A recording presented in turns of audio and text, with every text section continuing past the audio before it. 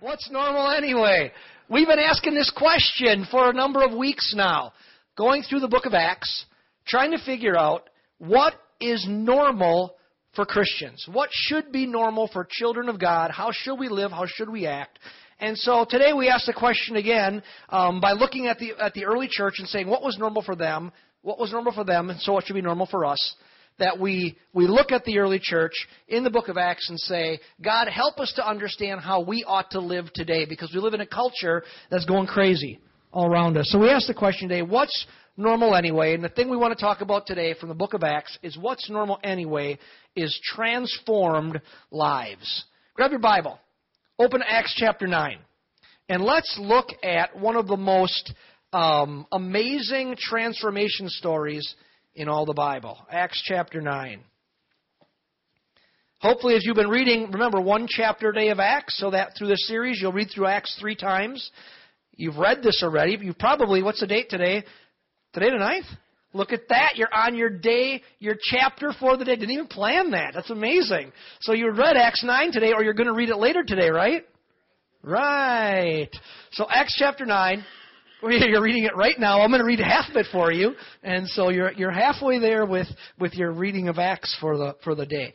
Starting in verse 1, we're going to read quite a section. We're going to read what I think is one of the most amazing transformation stories in all the Bible. It says, Now Saul, still breathing threats and murder against the disciples of the Lord, went to the high priest. And now who's Saul? Who do we know him later as? Paul, the Apostle Paul, and asked for letters from him to the synagogues at Damascus, so that if he found any belonging to the way, and what's the way? Christianity. They called it at first as a sect, or it was called the way following Christ. So anyone belonging to the way or Christianity, both men and women, he might bring them bound to Jerusalem. And as he was traveling, it happened that he was approaching Damascus, and suddenly a light from heaven flashed around him, and he fell to the ground and heard a voice saying to him, Saul, Saul, why are you persecuting me? And he said, Who are you, Lord? And he said, I am Jesus, whom you are persecuting. But get up and enter the city, and it will be told you what you must do. And the men who had traveled with him stood speechless, hearing the voice, but seeing no one. Saul got up from the ground, and though his eyes were open, he could see nothing. And leading them by the hand, they brought him into Damascus. And he was there 3 days without sight, and neither ate nor drank. Now there were disciples at Damascus named Ananias, and the Lord said to him in a vision, Ananias? And he said, Here I am, Lord. And the Lord said to him, Get up and go to the street called Straight, and inquire at the house of Judas for a man from Tarsus named Saul, for he is praying. And he has seen a vision of a man named Ananias come in and lay his hands on him so that he might regain his sight. But Ananias answered, Lord, I have heard from many about this man, how much harm he did to your saints at Jerusalem. And here he has authority from chief priests to bind all who call on your name. But the Lord said to him, Go, for he is a chosen instrument of mine to bear my name before the Gentiles and kings and the sons of Israel. For I will show him how much he must suffer for my name's sake. So Ananias departed, and he entered the house, and after laying his hands on him, said, Brother Saul, the Lord Jesus, whom appeared to you on the road by which you were coming, has sent me so that you may regain your sight and be filled with the Holy Spirit. And immediately there fell from his eyes something like scales, and regained his sight, and he got up and was baptized, and he took food and was strengthened. Now for several days he was with the disciples who were at Damascus, and immediately he began to proclaim Jesus in the synagogue, saying, He is the Son of God. All those hearing him continued to be amazed, and were saying, Is this not he who in Jerusalem destroyed those who called on his name, and who had come here for the purpose of bringing them bound before the chief priests? And we'll stop right there. So, what an amazing story of transformation. In 21 verses, we see the story of a guy whose life is completely, radically changed from one life to another life. From this Pharisee, this religious leader, who is bent on destroying anyone who followed the way, who followed Jesus. In fact, Saul was the religious official that oversaw the stoning to death of Stephen, who was the first ever martyr of the Christian church. So this guy is furious. He's irate. He hates Christians. And from that guy, that guy who's looking to try to completely destroy Christianity, he's changed in an instant into a guy who changed his name to the Apostle Paul, who would become one of the most influential figures in all of Christian history. I would say, matter of fact, outside of Jesus, Paul is probably the most influential figure in all of Christian history. Now, I can't think of a greater transformation than that. From the guy who hated Christianity to the guy who us, over 2,000 years later, look back through history and say, this is the guy who we see is the most influential figure in all of Christian history. Now, as we read the story, surely the first thing that we can take from Paul's story, from Saul's story, is that when a person encounters Jesus, like he did on the road to Damascus, or we do in a church service, or we do in our prayer closet, when a person encounters Jesus, something happens. Transformation occurs. Lives change, right? I remember the day I met Jesus. 18 years old, born and raised in a denominational church, going to Sunday school, baptized, confirmed, all that stuff, but honestly did not know anything about Jesus. And one time I went to a church service in a kind of different church, and they preached this reality of Scripture that Jesus was really real and you could know Him, and they gave an opportunity to receive Christ, and I did, and my life was transformed. It was changed. It started changing, and it was changed that moment. That's my story, and it's many of your stories. That when you come to meet Jesus, transformation happens. We see it here in Saul's life. We see it in Acts in Peter's life. That before the book of Acts, he's this fisherman who's always bumbling and fighting against Jesus and doing things. But the first guy who stands up and preaches and declares what the church is all about is Peter. He goes from a fisherman to a preacher. We see transformation in lives of people throughout, time and time again, in the book of Acts when they encounter Jesus.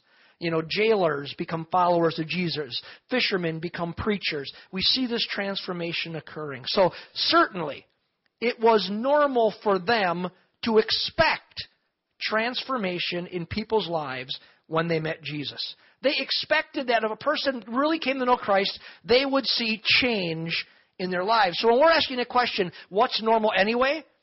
I think it's completely rational for us to then say also, we can expect that when a person comes to meet Jesus, that we can expect transformation. So what's normal anyways is that when Jesus comes into a person's lives, change or transformation occurs. That makes sense so far?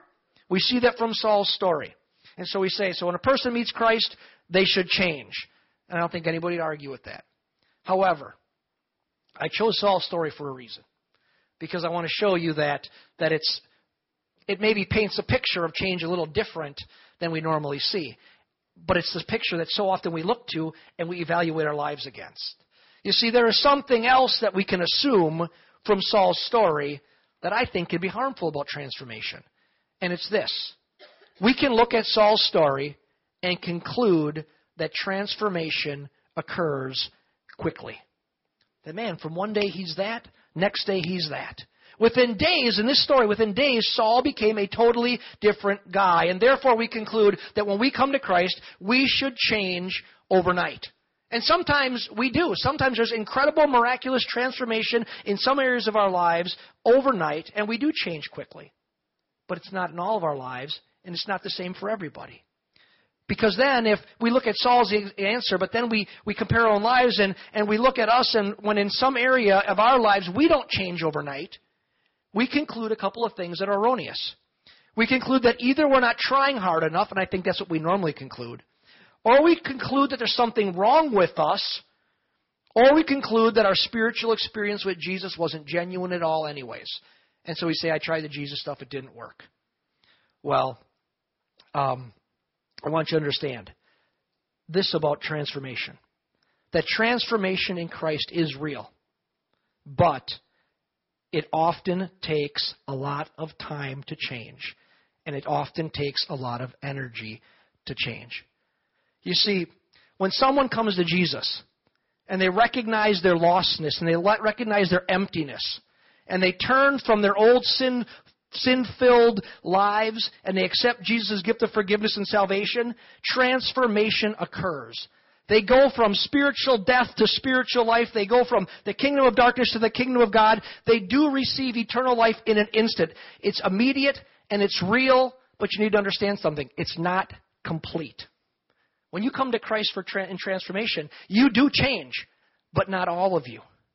Understand that the instant you come to Christ, you are born again. And because you are now in Christ, you have His righteousness, and that's complete. And your salvation is secure.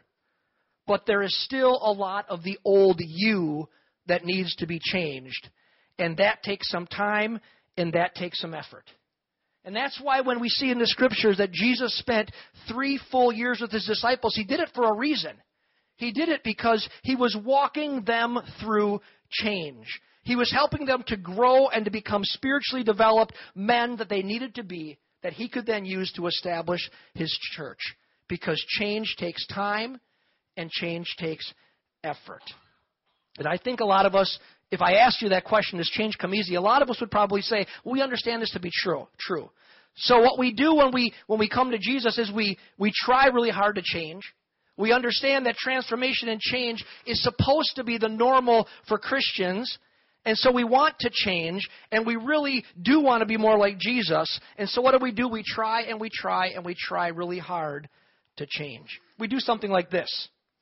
Let's say before you came to Jesus, and now while you're walking with Jesus, you have a problem with anger. Now, none of you would admit that, right? But you have a problem with anger. That anger always gets the best of you. You could fill in the blank. Anger could be anything else. But you have a problem with anger. It always gets the best of you. And so what you conclude is, because I come to Christ, I'm supposed to change. So if I'm supposed to change, if I just try really hard, I can do something. I can control my anger. Anybody ever said that? I'm going to learn to control my anger, or fill in the blank.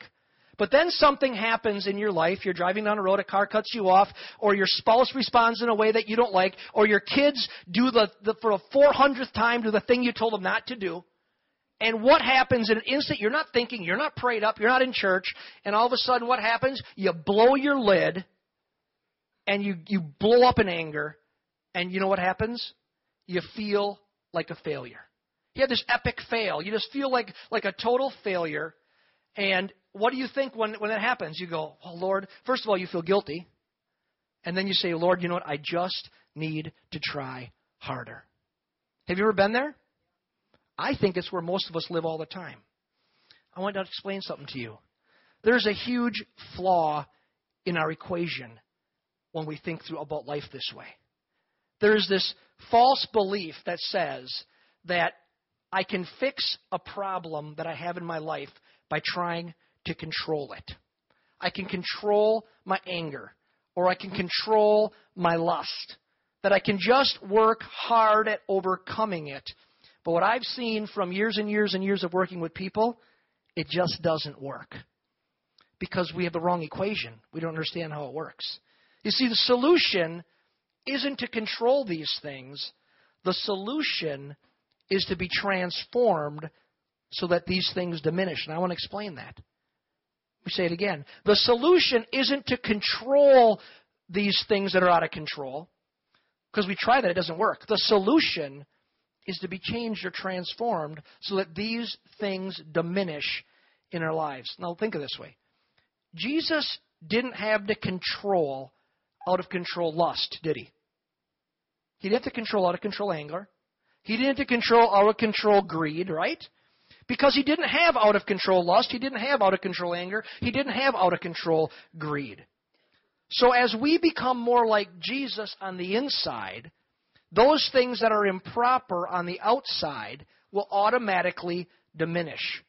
Where we put our energy and effort is into knowing Jesus more and becoming more like Him, and then as a result of that, transformation occurs. That's exactly what the Apostle Paul, who we talked about earlier, Saul, says in Colossians chapter 3, verse 10. Listen to what he says. This is a transformation verse. Colossians 3:10. He says, put on your new nature and be renewed as you learn to know your Creator and become like Him.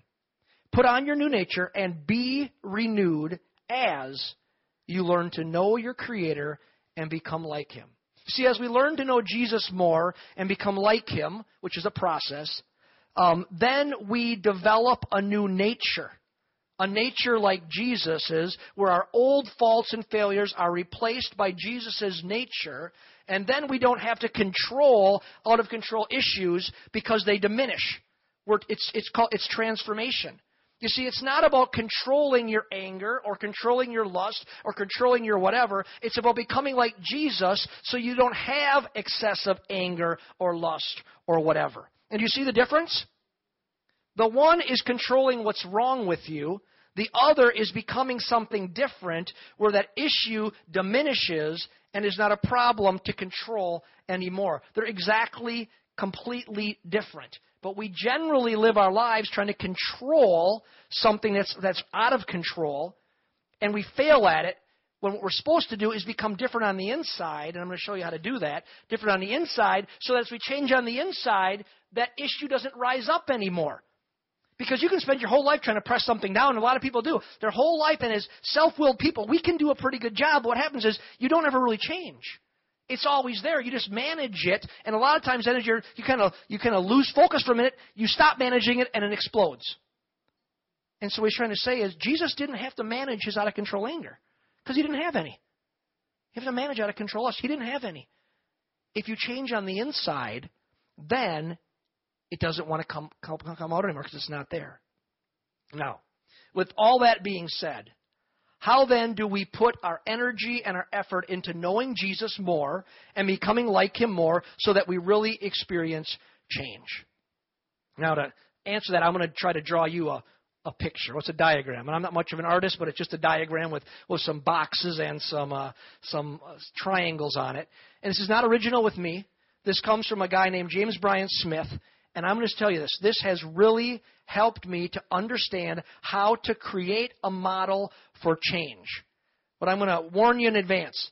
I'm going to try to explain in one couple minutes, 10 minutes, 3 books of information from James Bryan Smith about these 3 points. So I'm just going to hit on a generic overview, give you the big picture so you can understand it so it can begin to propel you into success in this area. So let me draw you a picture.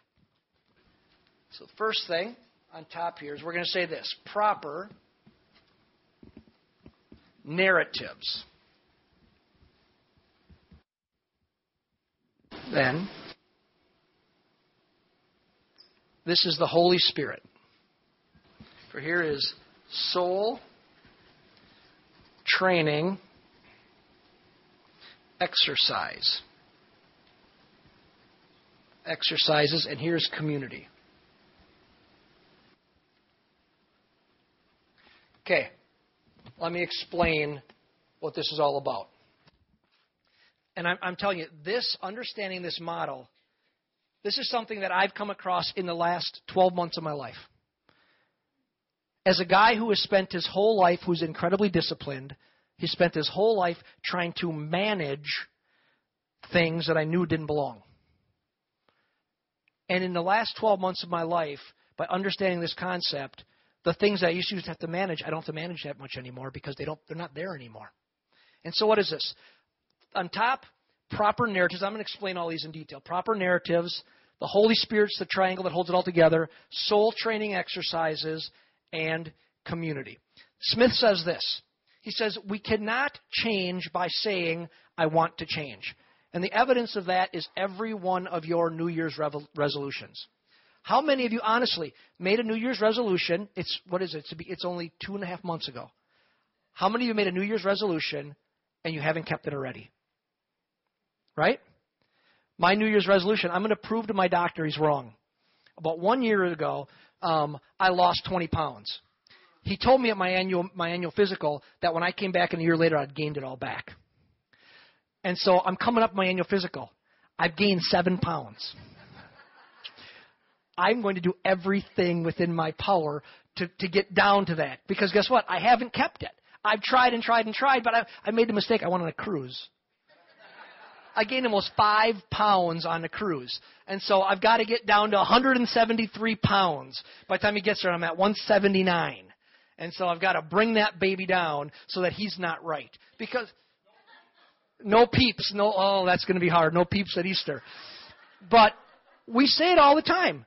We say, I'm going to change, and we don't. We cannot just say, I want to change. He says what we have to do is we have to examine what we think, and I'm going to explain these all, our narratives, what we think, and what we practice, our soul training exercises, or a better word you would think of, maybe more common word, would be your spiritual disciplines. And then we have to look at who we are interacting with, our social context or our community. And he says, and if we change these things, then change will come naturally to us. We'll naturally become more like Jesus as we address these things, as we do these things, all empowered by the Holy Spirit. What happens then is we change on the inside, and whatever we've been working on tends to work itself out. Because this is what he points out, and this is the thing that's helped me immensely as I've been dealing with this issue, or these issues, is that he says something I've never heard anybody else ever say it. Define it this way. He says, change occurs indirectly. That when you want change, change in our lives occurs indirectly. That if we put our attention and effort onto the right things in our lives, then change will occur in any problem areas of our lives as a result of getting the other areas corrected. Because what we normally do is we have a problem with lust. We just can try to control the lust, but you know it doesn't change. You still have lust. You still go to the hotel room, guys, when you're traveling, and you're tempted to turn the porn channel on. You say, oh, no, well, studies tell us 50% of men in churches struggle with lust. And you still blow up in anger when you're trying to control it because the anger's still there. You're just holding it down. What he's saying is you don't change anger by addressing anger. You would change anger by addressing these other things indirectly in your life, and as a result of the change that comes into your life because of these things being in the right way in your life, then change occurs naturally in the other areas that are out of control or out of balance in your life. So he points out that we have to work on these three, and he points out that the Holy Spirit is the key to the whole thing. That it's inviting the Holy Spirit's activity and power into your life to bring transformation into you. The Holy Spirit, without the Holy Spirit, it's just more self-effort. The same as we're trying to push down the thing that's rising up, it's the same thing. It just becomes self-effort. And so all of it's reliant on the Holy Spirit. So let me kind of quickly go through how these three components work so that you can focus your attention on these areas of your lives and experience resulting in lasting change. The first one is we have to have proper narratives in our lives. And he'd say this, you have to adopt the narratives of Jesus. And this has been revolutionary for me. Now understand, I'm going to say this because some of you are not going to hear what I say here. Because you're going to say, I've been in the church world forever. I've been reading my Bible for 30 years. I can quote Scripture. I know it all. I would say this. Like me, you're going to be challenged in your life and say, I don't think I understood it as good as I thought I did. That sometimes we have the wrong narratives. See, here's the deal. As people, we live by stories. That's how your brain works. We live by stories. And a narrative is simply a story. We live by stories. If I was to ask you today, tell me about a special event in your life. You know how you would tell me about the special event? You would say, well, it was a day about like this, the temperature was like this, these people were there, so-and-so said this, I felt really happy or I felt really sad, I ate this kind of food. It would be in a story. It would be a narrative. Our minds remember things in stories, and here's how I can prove it's true. When you have a dream or a nightmare, how does it come out? It's a story. When you wake up and you're shocked out of sleep, or your wife wakes you up because you're thrashing on the bed and she goes, what's wrong? You go, I was having a dream. What's happening? You were involved in a story, weren't you? You were in the middle of a story. You're just about to fall off the cliff. That you've been in the boat going down the river, or you're just about to, you're getting robbed or whatever, or you're having a flashback to some horrible event in your past. What's happening is you're living in a story. That's how our minds work. We live in, if you think about later today, this church service, you're going to think about it in sense of a narrative, of a story. Matter of fact, we're reading the book of Acts, and what have we said about the book of Acts over and over? It is what kind of literature? It's narrative. It's narrative. In other words, it's stories about what happened to the people in the book of Acts. Now, we are shaped by our stories. The stories we believe about life and the stories we believe about God run our lives. For example, if I believe a story that everyone, is a kind of a life story, that everyone is always out to get me and to rip me off, if that's a story I believe, then that will affect how I interact with all people in my life, even my closest family. It'll affect how I trust my wife. If I believe the story that from little on I've been part of stories that I'm always getting ripped off, I will conclude that everybody wants to rip me off. The narrative will run my life. Now, here's my point about this with spiritual transformation. Oftentimes, we have wrong narratives about God.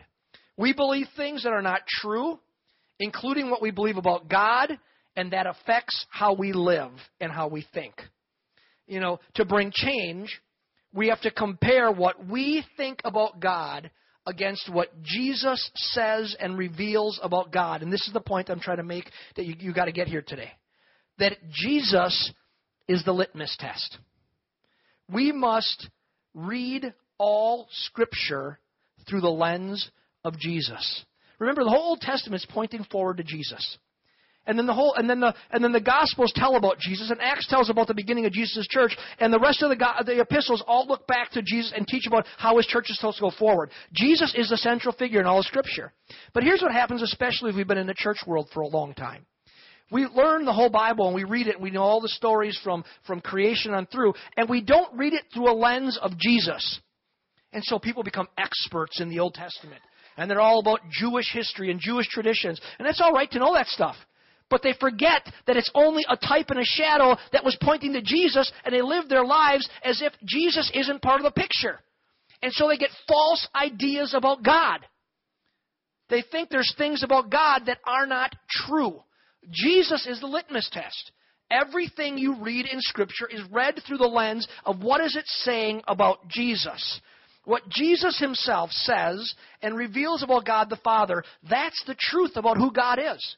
Your story about, in your mind, your narratives about who God the Father is, must line up with who Jesus revealed God the Father to be. Because Jesus shows us in the Scripture that he came to reveal the Father to us.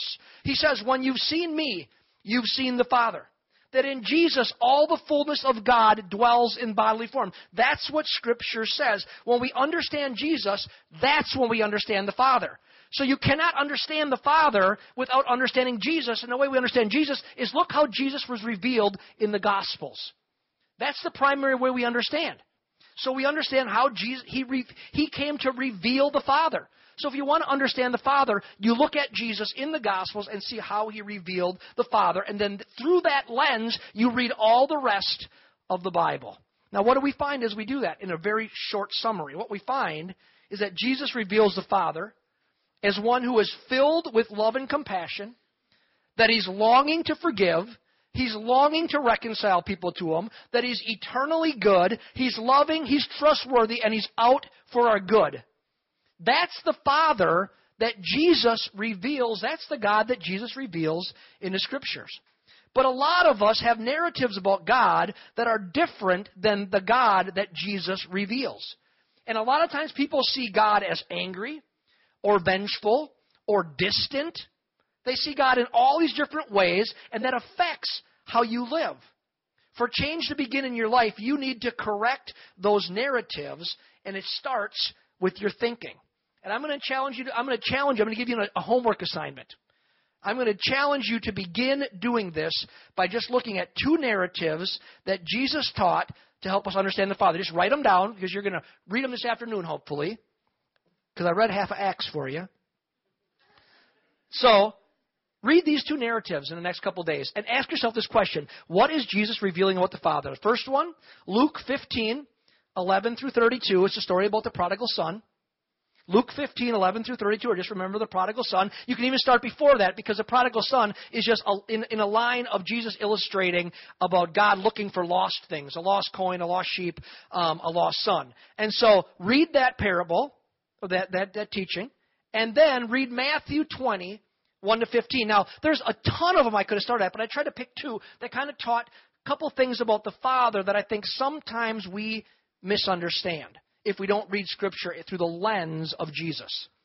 And that's the story about the laborers in the vineyard. You know the story where some people worked all day and some people worked 30 quarters of the day and some people worked half the day and some people worked a quarter of the day. Some people worked 1 hour and the vineyard owner gave them all the same amount of money. Okay? That's that story. And what you're going to notice about these two stories when you read them, both of them say, they're teaching. They start off this way. Jesus is saying, and the kingdom of God is like this. He's trying to teach us about the kingdom. In other words, he's trying to teach us how God's economy works and what the king of the kingdom is like. And I want you to do this as you read these stories. Ask yourself, what is Jesus revealing about the Father in these stories? Because like in the prodigal son story, you could look at this different. You could look at the eldest son, the youngest son, but I think the heart of the story is supposed to be about the Father. Because the heart of the story and the other things that are lost is about the person looking for something that was lost. So ask, what is the Lord revealing about the Father? What is the Lord revealing about the Father in the vineyard story where the Father, God the Father, is the one who owns the vineyard? And these people worked all day, and these people worked half a day, and these people worked just a couple hours, and he gave them all the same. What's he trying to reveal about the Father? And you're going to see that he reveals the Father as being just incredibly loving, and ultimately generous. And I want you to read those stories with the lens of not just trying to figure all the details. I want you to say, what is Jesus trying to say to me about the Father? And then this is what I want you to do. I want you to compare that to what you think about the Father and see if they're the same. See if they line up. See if there's some differences. As I've been doing this over the last year or 2 years, my narratives have been tweaked a little bit. They really have. My narratives about the Father have been tweaked as I've been trying to read all the Scripture through the lens of Jesus.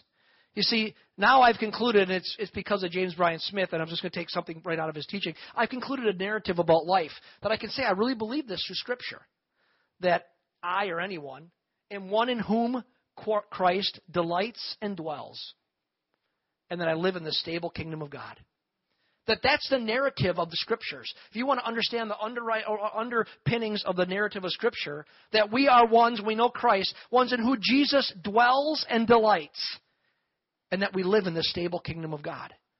You know, with that narrative as a foundation, things that used to bother me don't bother me anymore. Things that used to worry me don't worry me anymore. Things that used to anger me don't anger me anymore. Because I know that I am one in Christ, who Christ dwells, and He delights. And I live in the stable kingdom of God. So you know what? If something happens where there's going to be looks like a financial dilemma that normally would keep me awake all night, and I'd be saying, Mark, you got to get this under control. You got to stop worrying. When I understand I live in the stable kingdom of God, that's who Jesus reveals. They just taught the kingdom, and the kingdom's in control. You know what happens? I go, it's His. It's not mine. I don't have to worry. When you rewrite the narrative of your life through Scripture, you stop worrying. You stop trying to fix the outgrowths of things that are improper because those begin to line up with what's proper. So what I want you to do is I want you to use these narratives and start reading the New Testament with eyes saying, what is Jesus? Especially start in the Gospels and say, how does Jesus reveal the Father? And then how would I use this lens to now look at some Old Testament story where people are slaughtered? And I conclude sometimes, if I do anything wrong, God's going to slaughter me. That's what happens. We have a wrong idea of God because we don't read it through the lens of Jesus and try to understand how does that tie into the whole big picture? Because God the Father is ultimately loving. He's ultimately kind. God is love.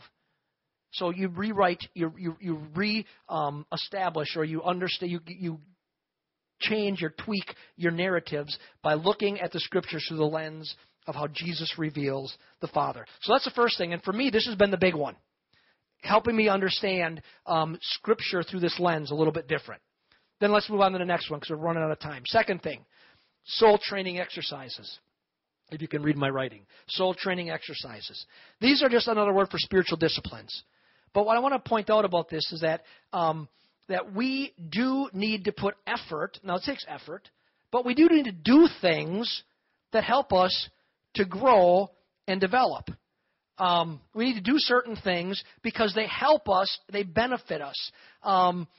We don't do the things that we do. And here's why I think because of wrong narratives. We generally do these things because we think we're trying to please God or earn His favor.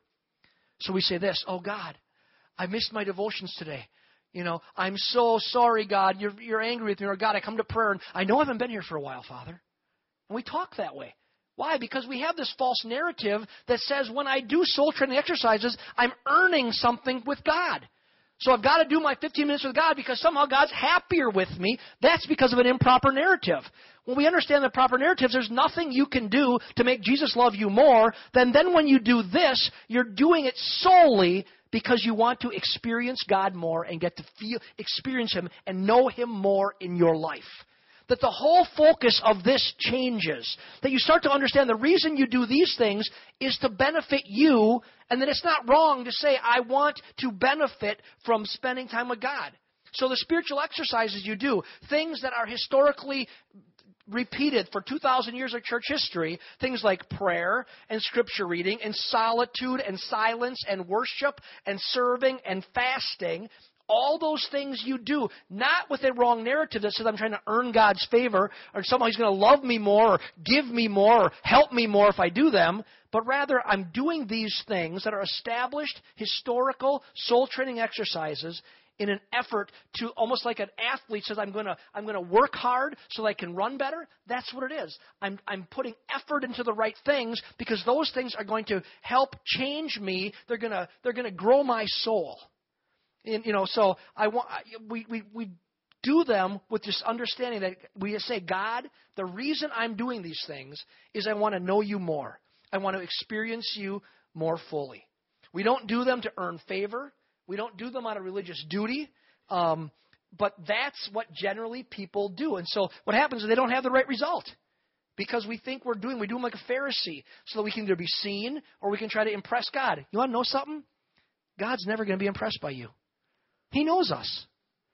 He loves us anyways. Can you imagine that?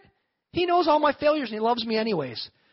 So that wrong thinking comes from improper narrative. When we have the proper narrative, then we do the soul training, just saying, He loves me no matter what. Now, God, I just want to do these because I just want to spend time with you. So this week, what I challenge you to do, when you're going to read those chapters, those narratives in the gospel, just sit down sometime this week in a quiet place with your Bible on your lap and read the Scripture slowly. Take one of the stories at a time and just mull it over. Listen for what God's trying to say through it. Let it sink in and try to experience God the Father through it. Try to experience God through the text. Don't rush through it. Don't say, I'm doing my 15-minute devotions, which is what we normally do. In a society that sells 1-minute Bibles, it proves that that's what we do. You got your little bread loaf on the table. Some of you still got those. Your verse for the day, right? You go, uh-oh, he's been to my house. There's nothing wrong with a verse for the day. But if that's we think we got to do my verse for the day, that's not the point.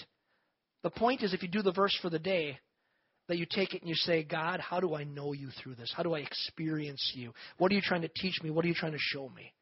And so we straighten out how we think by reading especially the Gospels to understand who Jesus, the Father, the God that Jesus reveals. Then we do soul training exercises that will help us develop we're putting energy into the right things, so we're learning from God. We're giving God an opportunity to change us and transform us and speak into our lives. And then the last thing is we live in the right community. I'm not talking about whether you live in Port Washington or Grafton or Saukville. Rather, I'll tell you this. If you really want to grow and change, it happens best in community.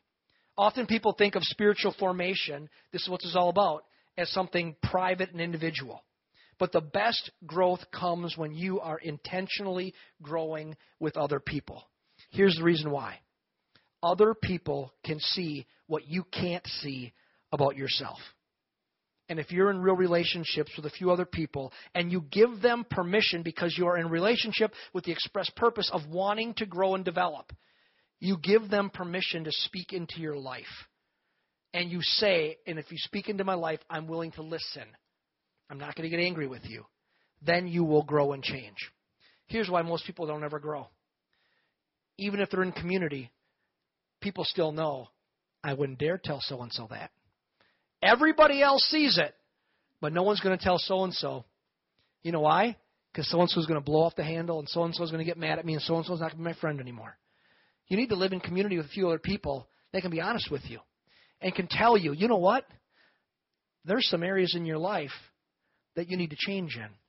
There's some stuff that you don't see about yourself that I see. And I love you so much that I want to help you.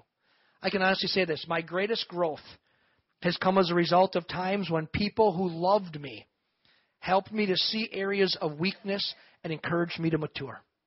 That's when the greatest growth, you say, oh, that was in the past. No, it still happens all the time right now. When people love me enough, people who are close to me. I'm not inviting all of you to tell me all my problems. I've got a crowd. I got to, remember, be friends with many, close with a few, have issues with none. You're close with a few. You give them permission to speak into your life. So they can say, you know what? I'm concerned about this in your life. And you say, you know what? Thank you. And can you help me to change? This is an misunderstood dimension of spiritual growth in our society because we're Americans, we're rugged individualists, and we think it's all about me by myself just trying harder. I'm telling you, growth happens best in community. Matter of fact, Lone Ranger Christians usually don't develop very well. They get what I call saved and stuck. And this is how you can tell who they are. They're really the exact same spiritual person they were when just after they got saved. You know, they got saved 35 years ago, and they got whatever movement they got saved in. They're exactly like that, and it's 35 years later. Or they got saved 10 years ago, and they came to Christ, and they're really the exact same person 10 years later that they were then. Friends, we ought to be changing all the time. We ought to be better and better and better all the time, more and more like Jesus all the time, because change doesn't happen quickly. It's a process. If God changed you all at once, you would die. He's got a lot of things He still wants to change in me. A lot of things. And it's going to take Him a long time. So you know what? I have people that have permission to speak into my life. And they say, you know what, Mark? That's an issue. I see that happening. And so then I got to go and say, what's my narrative? What do I believe? What do I believe about? What's Jesus teach about that? What can I do to help grow in that area? What soul training exercises would help grow that area of my life? And give them permission. Because they not only tell you what's wrong, they also tell you what's right, and they also cheer you on along the way. So you know what, friends? Don't be a Lone Ranger Christian, because Lone Ranger Christians don't usually develop very well. And a lot of times Lone Ranger Christians are incredibly arrogant and prideful. They think they got it all. Everybody else knows they don't. They're the only ones who's deceived. And so if you don't have a group of people speaking to you, you think you're doing great. Everybody else thinks, but they don't want to say it because they're afraid of how you're going to react. Take a few people and give them permission to speak into your life. But people who you know actually care and love for you. That makes sense? So, change. Transformation happens when you combine these three things under the power of the Holy Spirit. Right thinking, right action, and right relationships. When you put those three things in place, change happens indirectly. So if here's your problem over here is excess anger, you've been trying to hold that thing down forever. When you put these right things in place, you change on the inside, and this begins to diminish. And then you suddenly say, oh, guess what? I'm not angry anymore. I'll close with this. Suzanne said to me within the last 4, 5, 6 weeks, we were talking about something, and she said, I don't know what's different, but you're not as uptight as you've always been. Now, she's been married for 25 years. She said, you're not getting angry about stuff quite as much anymore. And it's not like I'm a hostile, volatile, throw things, so that's not me. But I'm pretty high-strung, if you didn't know that. And she said, I don't know what it is, but I think it has to do with this. And I said, it has everything to do with this. So here's my point. I can honestly say with all my heart, I came to Christ 1982. How many years ago was that? 32 years ago. I can honestly say this with all of my heart. I have spent every single day of my life since that day trying to grow in Jesus, trying to serve Him every day. You say that's not possible. I'm telling you the truth. I was radically transformed. And every day of my life, ever since, there's not been one day that I have not, since that day, had my passion of my life was to serve Jesus. And you know what? 32 years later, the lady who knows me better than anybody in the world is saying, you know what? You're changing. She's saying this. She didn't want to say it. I like what I see. That's what she was saying. You know why? Because change happens indirectly. Because I've always tried to approach change directly. I got willpower, man. And I'm going to fight it. And I can control that. But what happens is everybody else on the outside can see, oh, look, he looks real good, but you don't know the inside. The people who are closest to you, if the people who are closest to you have the highest opinion of you, that's the way it's supposed to be. If the people who have the highest opinion of you are those who only know you from a distance, that's not good. You understand what I mean? Because they see the real you. So somebody who sees, I'm just saying as a fellow traveler, I'm saying this idea has really helped me of understanding that, especially seeing everything through this good and beautiful God, how wonderful He is, and then doing the right things, connecting with the people who can speak into your life. Those things that were generally bubbling out, they're not bubbling out as much anymore. And the reason I want to deal with this today is it's easy. This isn't at all the sermon I started off preaching. I told the staff I had an entire outline from Acts chapter 9 on transformation comes from an interaction with Jesus, being full of the Holy Spirit. I had 3 great points out of it that all came out of the text. And I said, here's the deal. I'm going to preach that message, and you're going to walk away, and you're going to say, I'm frustrated as I've always been, because guess what? A week later, anger still pops up. A week later, you're still battling with lust. A week later, you're still battling with whatever. And I want to say this is way more complicated to explain, especially in 30 minutes. But I'm telling you, this is helping me. And it's going to help me. I'm just this person just like you. If it's going to help me, I believe it's going to help you. And so, begin to evaluate what you believe by comparing it to Scripture. Read the New Testament, especially the Gospels, looking for the God that Jesus reveals. Invest in time, spend time with God in traditional soul training exercises, but do it to get to know Him. And invite a couple of people or one person that you trust to say, where am I really at? And then don't bite their head off when they tell you something you don't like. Right? That's how growth occurs. You know what? My passion is that all of us grow and develop in Jesus so that we really become people who care. We don't have to force it. It's just who we are. It bubbles out of us. That makes sense? All right. Let's stand together. Let's pray together. Father, I thank you that you love us so much that you help us to grow in the change. That, Lord, when we come to know you, there's this instantaneous transformation that takes place. We're translated from the kingdom of darkness to the kingdom of light. That we're in your eyes, we're perfect and we're beautiful because of Jesus. You love us and you can never love us anymore. But then you love us so much that positionally we might look perfect, but you know there's a lot of the old us still in us. And you so lovingly and kindly help us to grow and develop. And Lord, I pray that as we walk through life, we try our best, God, with your help, Holy Spirit, to understand the Scriptures honestly. We see everything the way you, Jesus, the God you're trying to reveal, this wonderful, loving, good, forgiving, gracious God. That you would just grip our souls with that. That we'd understand that you love us. You're not angry with us. And that would just give us freedom. And Father, these rest of these things, you would just help to work out. You'd direct us, empower us to do what only you can do.